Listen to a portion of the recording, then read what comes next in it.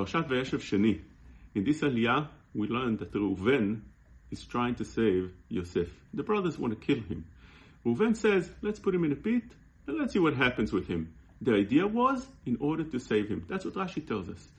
But the purpose of him, that he's trying to save him, seems to be not for the right reason.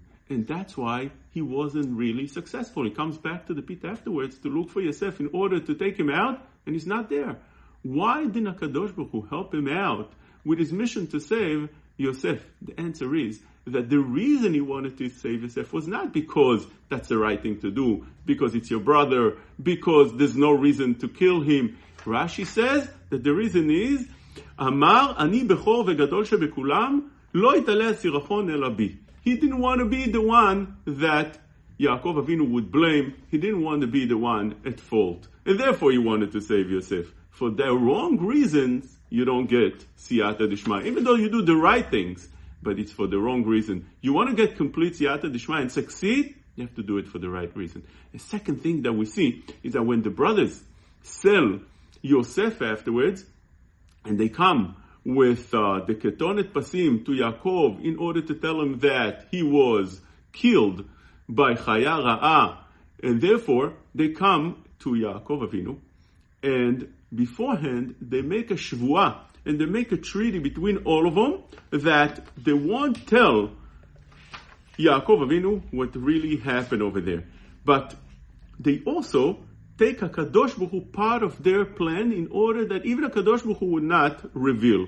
And therefore it says in Rashi, Lefi shechrimu vekilelu, they cursed anybody that would reveal to Yaakov of what have really happened. Lefi shechrimu vekilelu et kol mi shegale veshitfu LaKadosh Baruch Hu imem. Even HaKadosh Baruch Hu, they got him involved in this. They forcefully, so to speak, made HaKadosh Baruch Hu partner in crime, so to speak.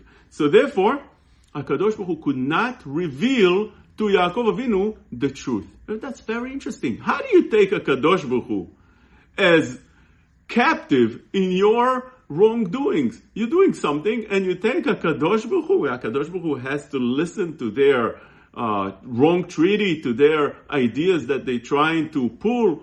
HaKadosh Baruch Hu is not involved with them. You can do whatever you want. HaKadosh Baruch Hu is the one in control. How is that? How does it start making sense what happened over here? And I was thinking that what happened was, shitfu LaKadosh Baruch Hu in what? Echrimu vekilelu et kol mi shegale. Now imagine, echrimu vekilelu. Now HaKadosh Baruch Hu is definitely part of that, and he couldn't take himself and release himself from that, because it says in the Torah that one is not allowed to what we call mevarech Hashem, to bless HaKadosh Baruch Hu, in Lashon Sagin Or, the opposite. And therefore, when they do such a thing, HaKadosh Baruch Hu didn't want that they should be guilty in that very crime of kilela. And therefore, he couldn't reveal, just in order to make sure that they're not guilty of that very crime. Because that very crime is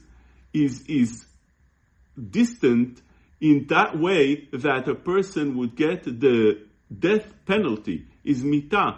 That's the punishment for that. Because of that, HaKadosh Baruch Hu couldn't reveal to Yaakov Avinu of their very wrongdoing.